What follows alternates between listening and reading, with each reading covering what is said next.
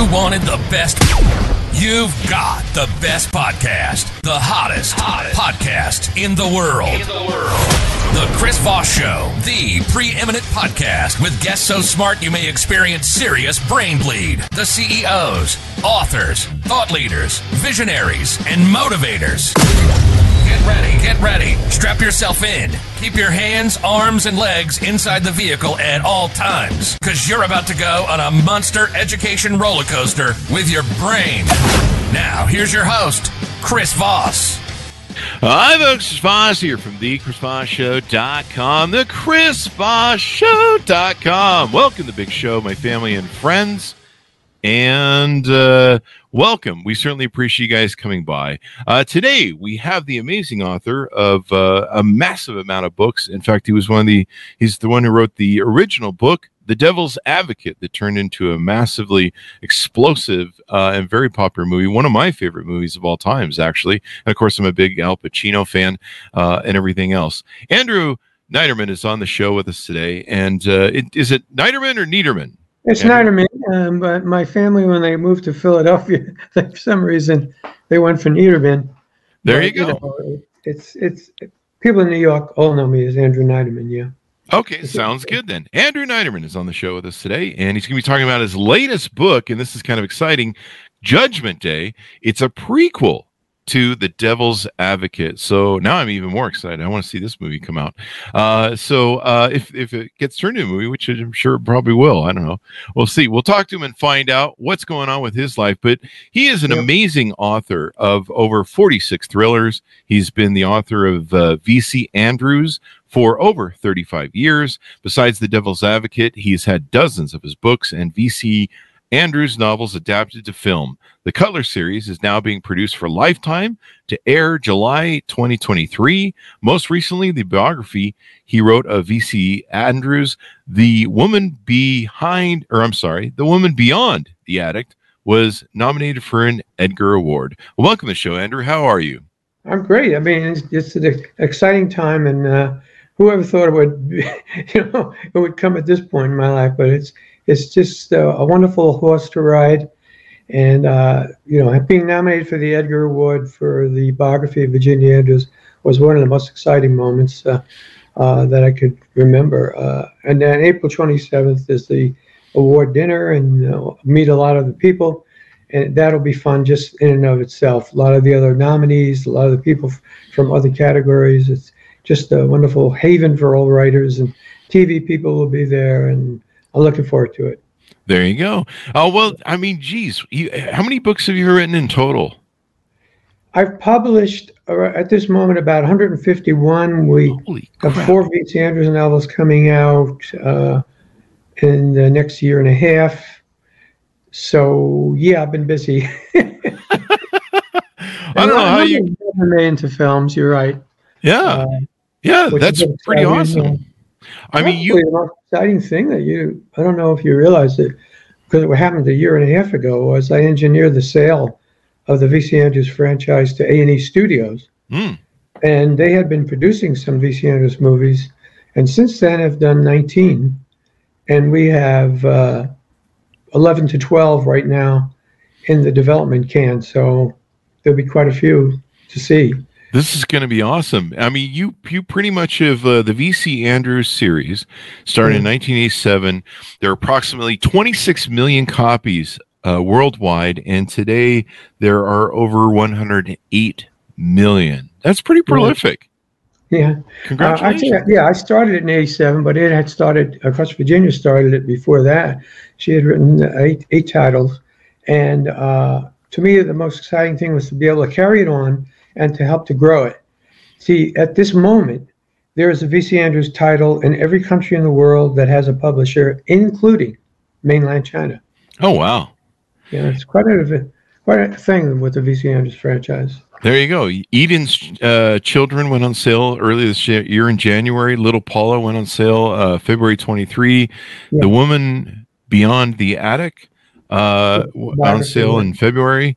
And you've been nominated for the awards banquet. And then we're talking about this newest book, Judgment Day, that comes out. That came out August 2nd, 2022. So let's see here. What should we start with first to talk about? And we should get a .com so that we can get people to take a look at wherever they want to find you on the interwebs.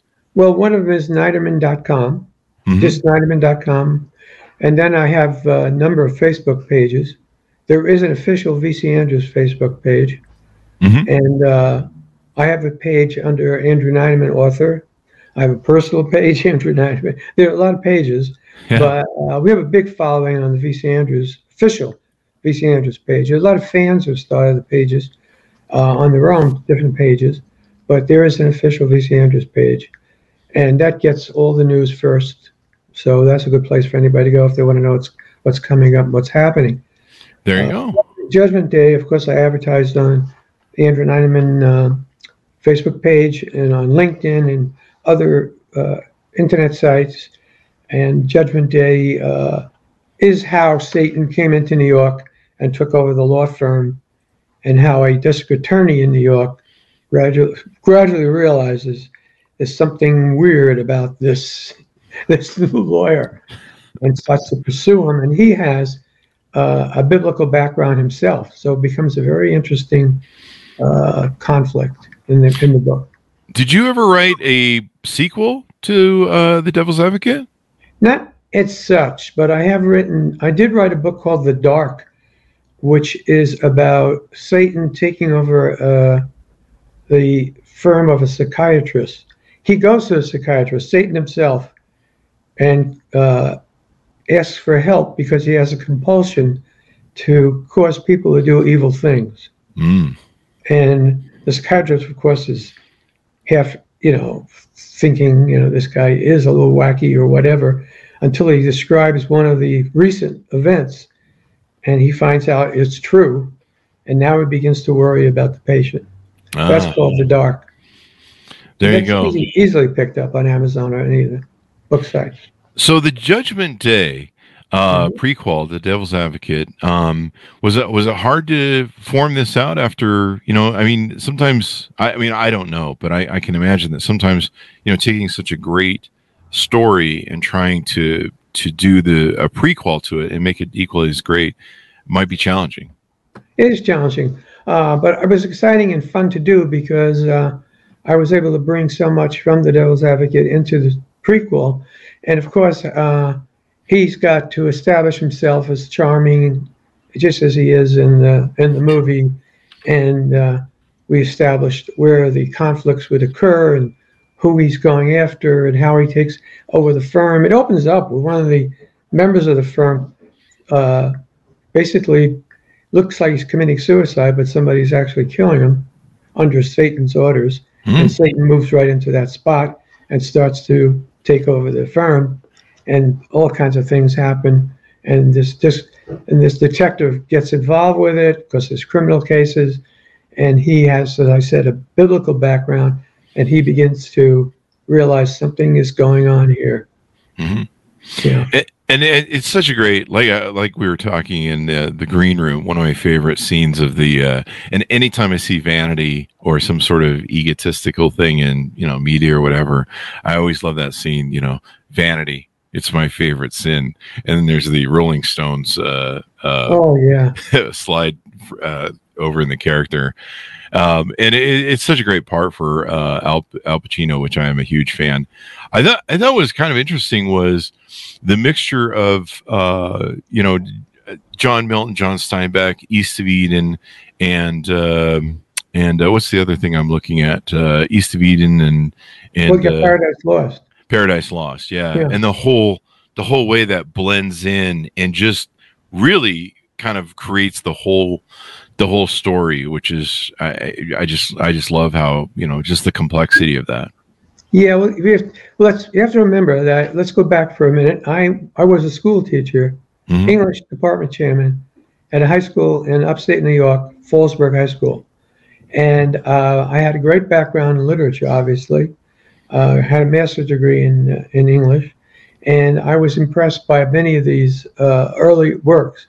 And Paradise Lost was always a favorite one of mine. View of the Devil.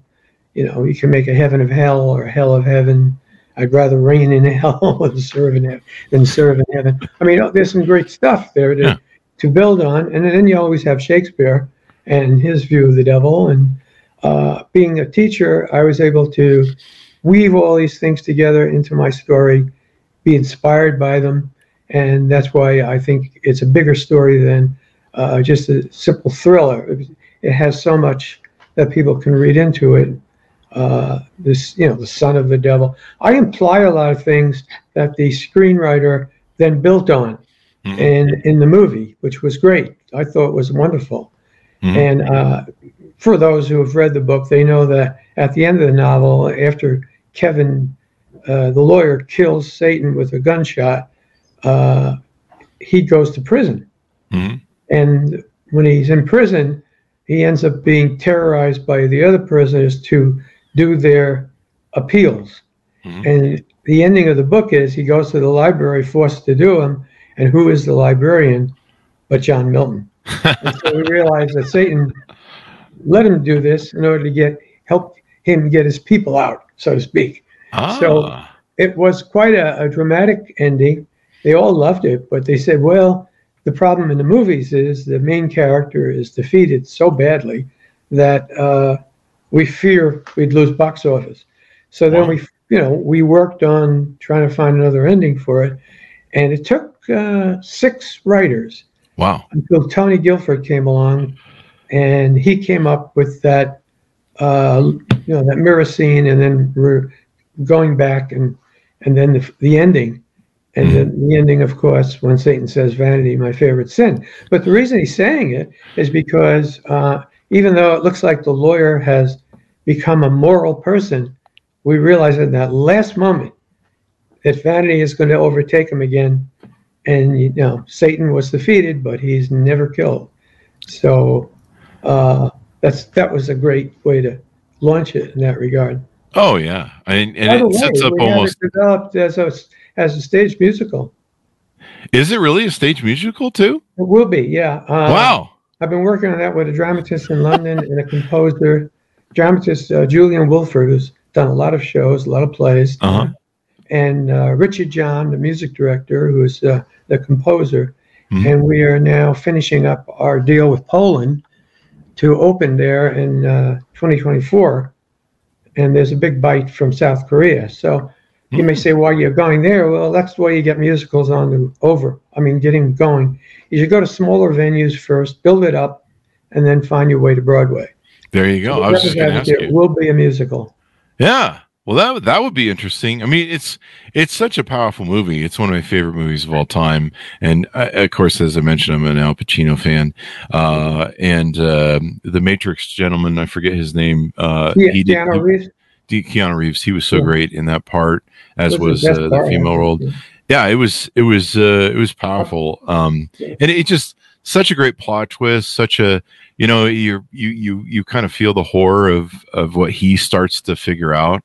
I remember, the play that Pacino does so beautifully, where he tells the guys who try to mug him in the in the subway. He's like, if you go home, he's talking language. Yeah, right. It's just pure wonderful evil. Was it hard to put that into current terms and pick lawyers as the vehicle of the current day devil? I mean, it seems kind of appropriate if you think about it. I guess. That was the easy part, Last August, I did Ari Melber's show on MSNBC, and we talked about the difference in what is immorality. What used to be good and evil, the lawyers have turned to win or lose. Yeah. And that's what worked its way into politics. So it's no longer whether you're going to do good things. The main thing is, can I win? Can I be reelected? And that's more important than doing the good thing. Yeah. So I think there's a heavy emphasis on winning and losing, and I think that, in fact, there's a great line in The Devil's Advocate when Keanu Reeves is yelling back and forth with Al Pacino, and he says, "I'm a lawyer. We win. That's what we do." And basically, that's what it's become. Yeah. And the reason I guess I chose lawyers is because they start off, when you think about it, they never really ask the client, are you guilty? Because once they do that, they're officers of the court, and it's a different story. So the purpose that they'll always tell you is, I got to give somebody a good defense, according to the Constitution. So I'm not going to ask him if he's guilty. I'm going to find out how to make him not guilty, or if he's guilty, how to make it less severe. Yeah. So that, you go to a doctor, he doesn't look at your illness and say, okay, how can I make this person not guilty? I think in today's world, it's like, how much money can I charge this guy? Yeah, it lends itself to it. Maybe you should make health insurance companies the next. Oh, yeah. Well, the funny part when you talk about it is, I remember I was at a restaurant in France, in Nice, I think it was, and somebody said to the whole restaurant, the author of The Devil's Advocate is here. And a man raised his hand in the back and he said, I'm a lawyer. And I said, what kind of lawyer? And he said, criminal attorney. I said, that's oxymoron. If you're a criminal, you're an attorney. The place laughed. Really did. Well, there you go. Funny. And I had a lot of fun with lawyers after that. Yeah, I'll bet. It's interesting how they it's interesting how they do their work, and everyone deserves a thing, but like it portrays in the movie, sometimes you can get a guy off on a technicality, and he goes and does something even more heinous. Yeah. Well, actually, I got two stories for you. One is while we were developing The Devil's Advocate, the O.J. Simpson case was on. Oh, jeez. So I would be running up. I remember running up to Warner Brothers a number of times and saying, "What are you guys doing? The Devil's Advocate is on television. Why don't we get moving here? Why don't we stop rewriting and doing all these notes? Yeah. And if it doesn't fit, it was quite an thing to see. But, there you go. This is a true story. I was on a plane going to. Again, I was going to. It seems like I go there all the time, but I was going to France, and I got to a conversation with a man across the aisle, like you often do. And he asked me, "What do I do for a living?" And I told him, "Writer." And he said, "What? You're right." And then I said, "Well, you probably know The Devil's Advocate." And he said, "My God, you changed my life." And I said, "What do you mean?" Wow. He says, "I was a criminal attorney. I represented a man who killed a child. Oh. I got him off. I saw your movie. The man killed another child. Jesus. I quit being a lawyer, and I bought a hotel in Ez." That's a true story. I mean, that is amazing. I had chills for the whole rest of the trip. It's giving me chills. I mean, that's extraordinary. I would have trouble with the guilt of it as well. I just think it's it's interesting. There's life. There's certain people I couldn't. I love the attorney business, and I like the whole feel of law and the aspects of it and Constitution and stuff like that. But I don't think I could ever be a criminal attorney, at least not one for defense. Well, to be fair, you got to go To Kill a Mockingbird. Look at Gregory Peck. Mm-hmm. That's the kind of attorney that we love. Mm-hmm. That kind of an attorney, and Perry Mason stories and all that. So I don't mean to say that all attorneys are the Satan. It's just that there's a tendency or a leaning that allows them to shave it a bit more than maybe other professions. Yeah. And you see that in Judgment Day, when he takes over the firm and the detective realizes there's something going on here. Something going on in the cases that's a little bit supernatural.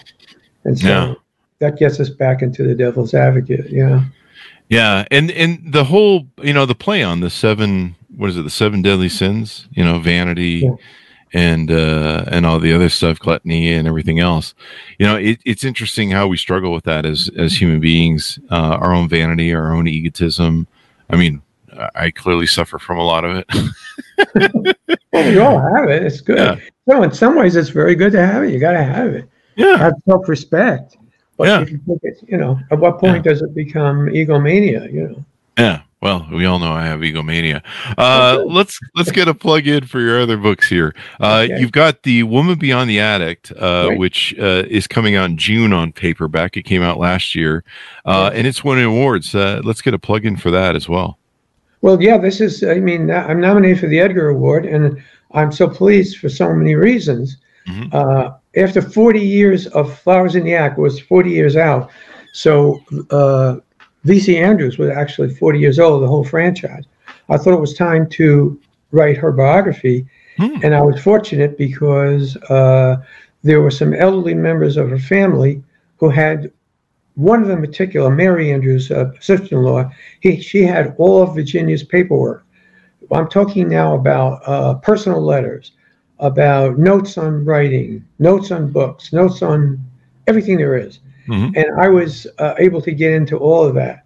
And then there was, was phenomenal. There was an aunt who, still alive, who was working in Walmart's at 104 years old. Wow. And she was there for Virginia's family, her father. She had a lot of details, and real details, that I could intertwine in writing the biography. But the big challenge for me, of course, because Flowers in the Attic is such a gigantic bestseller worldwide, we're talking in the tens of millions of copies, was all of the mysteries in the book that readers have been trying to solve for decades. And I was able, through getting into her biography, be able to track where anecdotes in her real life showed up in Flowers in the Attic. And in fact, I discovered that she was a very sick woman in the sense that she had a terrible handicap and was basically homebound for just most of her life. She, up to the point when she was a young teenager. And then she ended up in wheelchairs and operations and homebound. In the first case, when she was in the hospital, when she was very young, she was very beautiful in youth, even in old age, and even sick, she was very beautiful. A doctor came to see her who was infatuated with her and said, "I heard you want to be a writer." And he said, "Here, let me tell you my life story. Maybe you make a story of it." And he told her the story of him and his siblings being locked in an attic in Richmond, Virginia. Wow. She never forgot the story, but she didn't really write it. This is what was phenomenal about her. She persevered in her work, but she didn't really write it or flesh it out until she was 55 years old. At 55, she became a world phenomenon. This was a woman who had been housebound all that time, and suddenly everybody in the world wanted to meet Virginia Andrews. So the story is quite fascinating. The Woman Beyond the Attic. It's on Simon & Schuster, and in June it'll come out in paperback. And we're hoping to get into a movie about her life story too. That'll be really interesting. And so on Eden's Children, which went on sale in January, and Little Paula, you're writing those? Yeah, I wrote Eden's Children and then Little Paula. The thing about V.C. Andrews that makes it kind of unique, it's always about family in some way or another, but there's always some kind of a weird twist, some kind of strange thing. Nothing weirder probably than Flowers in the Attic, with a mother who poisons her own children, and with the scene of incest that we have. But and then the background of all the family. Flowers in the Attic was so powerful that I was able to develop 6 more novels out of it. Wow. Out of the book itself. And I've written a stage play that just came out, updated to download for anybody, the stage play of The Flowers in the Attic. But then Eden's Children, my most recent V.C. Andrews series, is about, the premise is about a mother, a woman, who's married and has no children, who goes shopping in orphanages for 2 children to make a new family. And it has that kind of a weird twist. When I say make a new family, it's a double meaning. Oh, wow. She had intended for the 2 she had adopted to become parents for her grandchild. And her husband doesn't realize it. It's quite an intricate family story. I mean, Eden's children, and then what happens is there is a baby, and that baby becomes little Paula. So Wow. there's quite a bit to go on that one. Yeah. And so you're going to continue publishing this series or being the writer for this series from here on out? Well, I'm working on the new series, which is the Sutherland series. Okay. And the first book on that one will be out in fall of next year. No, I'm sorry. It's going to be out in February of next year, called Losing Spring. And that starts the Sutherland series. And the second book's already written, and that'll be out in the fall, and that's called Searching for Endless Summer. So this is very similar in structure to Flowers in the Attic, but it's much more modern in its themes and in its plot challenges. There you go. What helps you be so prolific? What do you think is the core of why you're able to just write so many books and do different screenplays and things of that nature? What do you think is the catalyst for that, and what unlocked that for you? Well, I grew up in an encouraging household. I had my maternal grandmother live with us. Mm-hmm. She was from Hungary, and she would tell me at night stories about gypsies and all the magic and things. And I was just a little kid boy, but I was fascinated with just listening to her. My father was kind of a storyteller. My mother was like a poet. And my sister wrote poetry too. But it just was inbred, I guess. But I often say to people, I'm not sure if it's a curse or a blessing because it's almost impossible for me to go out and see things happening and not have, which I call the main driver for all stories is the what if question. So I'm always challenged by that. Let me give you a real concrete example. Sure. I was reading an article about an experiment in Oxford where they were taking human brain cells and putting them into the brains of monkeys to see if they could raise the intelligence of the monkeys. And it was, experiment they were doing. And I went in my head and I said, what if they did that with a German Shepherd, supposedly the most intelligent dog used for war and police, and it escapes into population? So I wrote Night Howl from that what if question. Mm-hmm. See, so behind all my books, there's this curiosity that just comes. And then the big thing for a writer is it's great to have a premise like that, but you need a character. Mm-hmm. You have to develop a strong character. When I say a strong character, the character should take over the story. If you have a good character, he or she will take it over the story. Mm-hmm. He or she will not do things not in accordance with his character or her character. And that drives the plot. Mm-hmm. So you have to really concentrate on the person, the character that you're developing, and work the premise in that way. And that's what I tell young writers. That's brilliant. Get a what if question and get a great character. The what if element. Do you ever get writer's block? 150 books plus. You ever get writer's block? No. I don't know what that is really. I heard many writers talk about it, but I have so many things backed up that I'm waiting to get to. Mm-hmm. Because I'm writing the third book in the Sutherland series, and there are 4 or 5 other concepts that I wish I could get to, but I have to do what I'm doing first, and then I get challenged by the movies because I have to be the consultant on movie scripts and mm-hmm. make sure that we're staying within the V.C. Andrews world. Mm-hmm. So I do that with the Lifetime Network, and I work with other people trying to get films made and then I write the script for. I write the play for Flowers in the Attic. So I just keep busy. I don't even think about writer's block. That's maybe the key. Is to just keep and asking questions like what if and things like that to just keep on going. Do you have a set schedule you keep every day where you write, or do you just write because it pours out of you? No, I don't believe in that. Mm-hmm. People say I write when I get in the mood, kind of thing. That's not a professional writer. Professional writer is like any other person working. You get up in the morning and you start. I always like to start, and I always tell writers, never end a chapter. Always write to the middle of the next chapter. And then when you start again the next day, rewrite everything you can up to that point. And it's like a relay runner passing the baton. Wow. You just keep going from there.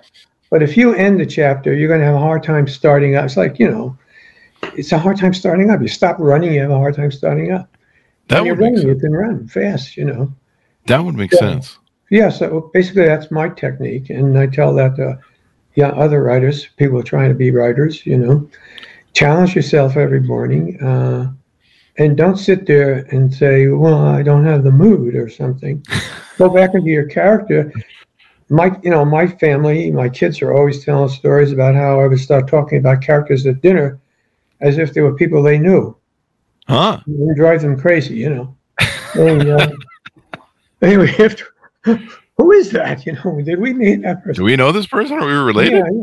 Yeah. So that was, it just, to me, they're always alive. So I'll just say, and then, I don't know, the other day I remember saying, I was writing in this new Sutherland series, and there's a grandfather in it, and he's like a billionaire businessman. He's got his own attitudes about everything, and when I realized something I was saying, and I said, "Oh, wait a minute, that's what grandfather said." And then, what are you talking about?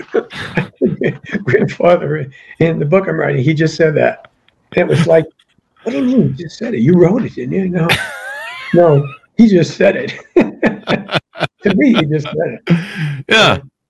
Well, we've had a lot of prolific authors like yourself on that have written lots of books, and it's interesting to me how they're always able to weave the story and develop the characters, and those characters, like you say, take on a living, breathing sort of sense. And do you ever get feedback from your readers where they go, "Hey, did you notice this character is, it has these sort of issues," and give you a bit of an epiphany? You ever had that before? Oh yeah, I got a lot of feedback, especially with the V.C. Andrews line. I get there's hundreds of thousands of fans. Yeah. And everybody's got opinions. I think it's nice, and they challenge some things. And I try to explain them, but it's good to me. If you stir people up where they care enough about what they're reading, you've succeeded. There you go. You've made it something a living. And if when somebody reads something and go, that's it, they don't care to think about it anymore, that's a failure. Yeah. So how odd it might sound, but if somebody comes back and says, your character should have done this and should have done that, and I'm thinking, well, that's good. You're thinking about the character, There you go. To you, it's a living thing. So you're criticizing me, but basically you're telling me I succeeded. It's kind of like maybe it's kind of like songs and lyrics and stuff in songs. Like people always take their own interpretation. Like "Stairway to Heaven" by Led Zeppelin. People have some all sorts of different interpretations that they place on it. That's the key thing in Flowers in the Attic. Why I wrote the biography of Woman Beyond the Attic, because in the biography, a lot of the readers' questions about the story, their opinions, and what this means, it gets solved for them, because it's wait, here's where it was. This is what actually did happen, and here's how V.C. Andrews incorporated it in the story, and they can see all that now. And the other reason what made it interesting or challenging to write this biography was V.C. Andrews deliberately put out misinformation about herself, and the reason she did that was, one, she wanted to be a mystery. But when she went to London after she had become such a success, a reporter described her in a very ugly way as a handicapped, crippled woman. Wow. Made up things, in fact. It was like an Inquirer story. And she never forgave the media for that. So if they'd ask her questions, she deliberately made up things to just to drive people crazy sometimes. And it was fun discerning the truth from that, and a challenge for me as the biographer to get into the truth of the matter through the family and through paperwork. So it's fascinating. Yeah. And I imagine her fans really loved it, right? Because they got a chance to see behind the. Yeah, I had a lot of great responses to it, and a lot of people still don't know it exists. You know, it's hard today to get people to know everything, you know, what exists and what doesn't out there, but it's still selling, and anybody can find, you know, you can find anything on Amazon, but it's a Simon & Schuster book, so it's going to be out again in June as a paperback. And I think the Edgar Award nomination helped it, you know, quite a bit. There you go. There you go. Yeah. Well, congratulations on the award. I mean, certainly, you know, you work hard, achievements are good, and give recognition, and, you know, give recognition to your future work even more. You know, anything more you can do to amplify it to the next level and get more readers. I mean, that's an awesome feat. Yeah. Yeah. It's exciting too. Actually, what happened to me, we were in Hawaii, and you're a couple hours behind 5 hours behind New York, I think. So I just picked up, I don't know what it was. I was on the internet, and I see I'm being congratulated. And I think, what the heck am I being congratulated for? And then I suddenly get notified of the nomination for the Edgar Award. It was nice. A fun way to wake up. That's one way to do it. I've had that happen with the awards that we've gotten with the Chris Voss and the Chris Voss Show. I woke up 2 years in a row, and people are like, "Hey, have you read Forbes yet? Have you seen, you know, the Forbes Award?" And you're like, "Well, I don't know. I just woke up, man. I'm hungover." And yeah, it is a nice way to wake up. But congratulations on all that. Anything more we want to plug coming down the pipe in the future? Well, as I say, in next year we'll have the new V.C. Andrews series, the Sutherland series. We have the movies coming out in July. They're based on the Cutler series. The first book is Dawn, which when I wrote that series, that was a complete series that I wrote on my own. And Dawn outsold Flowers in the Attic in initial sale. It's a very popular series with the fan base and actually everyone. So that will be an exciting summer. We are going, I don't know if you knew it, but we did do a limited series on Flowers in the Attic called Flowers in the Attic, The Origins on Lifetime. And it was based on the first novel I wrote, Garden of Shadows. And it got the biggest limited series audience Lifetime's ever had. Wow. So it will be continued. And that's going to be a very exciting event when that happens. And there'll be more movies coming. As I said, they've already made 19, and they already have another 11 in development. Yeah. So it's going to be a pretty exciting period for movies and books in the V.C. Andrews franchise, no question. And Devil's Advocate coming out as a musical is so exciting for us. And the hills are alive with the devil. Well, Satan sings well in this. Does it well, Andrew or Al Pacino? You know, he did he's just such a bombastic job. He's been accused of overacting. I think he's one of the greatest actors of all time. He was great. It was great to watch him. I was on the set for that big scene, that office scene. Oh yeah. And I kept saying to Taylor Hackford, "That was great," and he said, "Wait a minute, he's going to want to do it again." Well, he did it 14 times. Really? Yeah. Wow. 14 different takes. And I was like, I said, well, every one of them were great for me, you know, but he's a perfectionist. Yeah. And that's probably why he's a great actor. It was wonderful to be on that set. We had a lot of great New York actors in that movie, by the way. Yeah. You know, Ruben Santiago Hudson, who's been in a lot of television. He was the devil's man, so to speak, and he won Tony Awards. There were a lot of them from the New York theater scene in the movie. Yeah. Because it was made in New York and in downtown LA in a studio. Yeah. When it was made in the Centennial Building in New York, Warner Brothers took over 2 floors for that. So we It had was a lot of New York actors. such a beautiful movie, visually, Yeah. you know, and yeah, I mean, I would love to see the prequel. I'd love to see a sequel. I don't know if it's one of those things where it's such a great movie. It's hard to beat it, but Yeah. what the hell, sometimes it's fun to go down those roads. I'm still a fan of Godfather 2, and I like Oh, yeah. Godfather 3. You can kind of see a little bit of repetition in the storyline of Godfather 3, but hey, I'm such a big fan of the original Godfather, and so you can take great movies and spin them off a little bit, and Sure. they come out pretty well. So Yeah. hopefully, I'll keep my fingers crossed that's going to I happen. appreciate You it. reminded me, I'm going to have to go back and rewatch the movie for old times. It's been a while since I've seen it, but I watched it like 50 trillion times. Yeah, people And do. vanity, my favorite sin. Yeah, hopefully you'll be there for the musical. There you go. I can see Yeah, that. a little closer to you, maybe. Will you be able to do the Rolling Stones bit that the da, da, da, Oh, I love that when every the time we went to a segue. Rolling Stones concert when they sang that, we just had chills because that song. Taylor was very good with picking the music for the movie. Taylor Hackford. Yeah.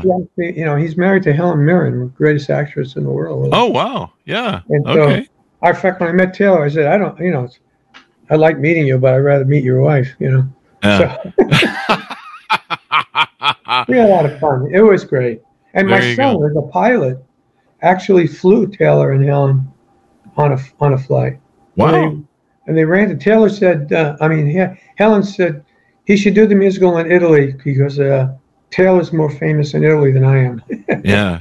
The opening line for, I believe it's Painted Black by the Rolling Stones, right? Da, da, da, Yeah. The opening guitar lick. To me, Painted Black is one of the all-time best songs. Of course, there's the Devil's. What's the Devil song? I forget. That's their famous song. Pleased to meet you. Hope you guess my name. Such great music to play on. So that makes such great movies. Anyway, thank you very much, Andrew, for coming on. Congratulations on the award. Thank you so much. And give us your .com so people can find you on the interwebs. Okay, so I am Neiderman.com if they want to see titles of books. The official VC Andrews page on Facebook is the big spot where they hear the news pretty quickly. We're on Twitter. We're on LinkedIn too. I mean, I get into LinkedIn too. So we're on all the same places, and we look forward to getting more news out to everybody and exciting times ahead. There you go. There you go. And more Well, coming soon. I'll be excited to see the new works coming out. Continued success, my friend. Thank you very much. I appreciate it. And thanks to my audience for tuning in. Go to goodreads.com/Chris Voss, youtube.com/Chris Voss, and all those places across the internet. Pick up the newest books in a series, the VC Andrews series, Eden's Children. And also, I don't have the second book up. Looks like I lost track of it. Judgment Day. Little Paula. Yeah. There you go.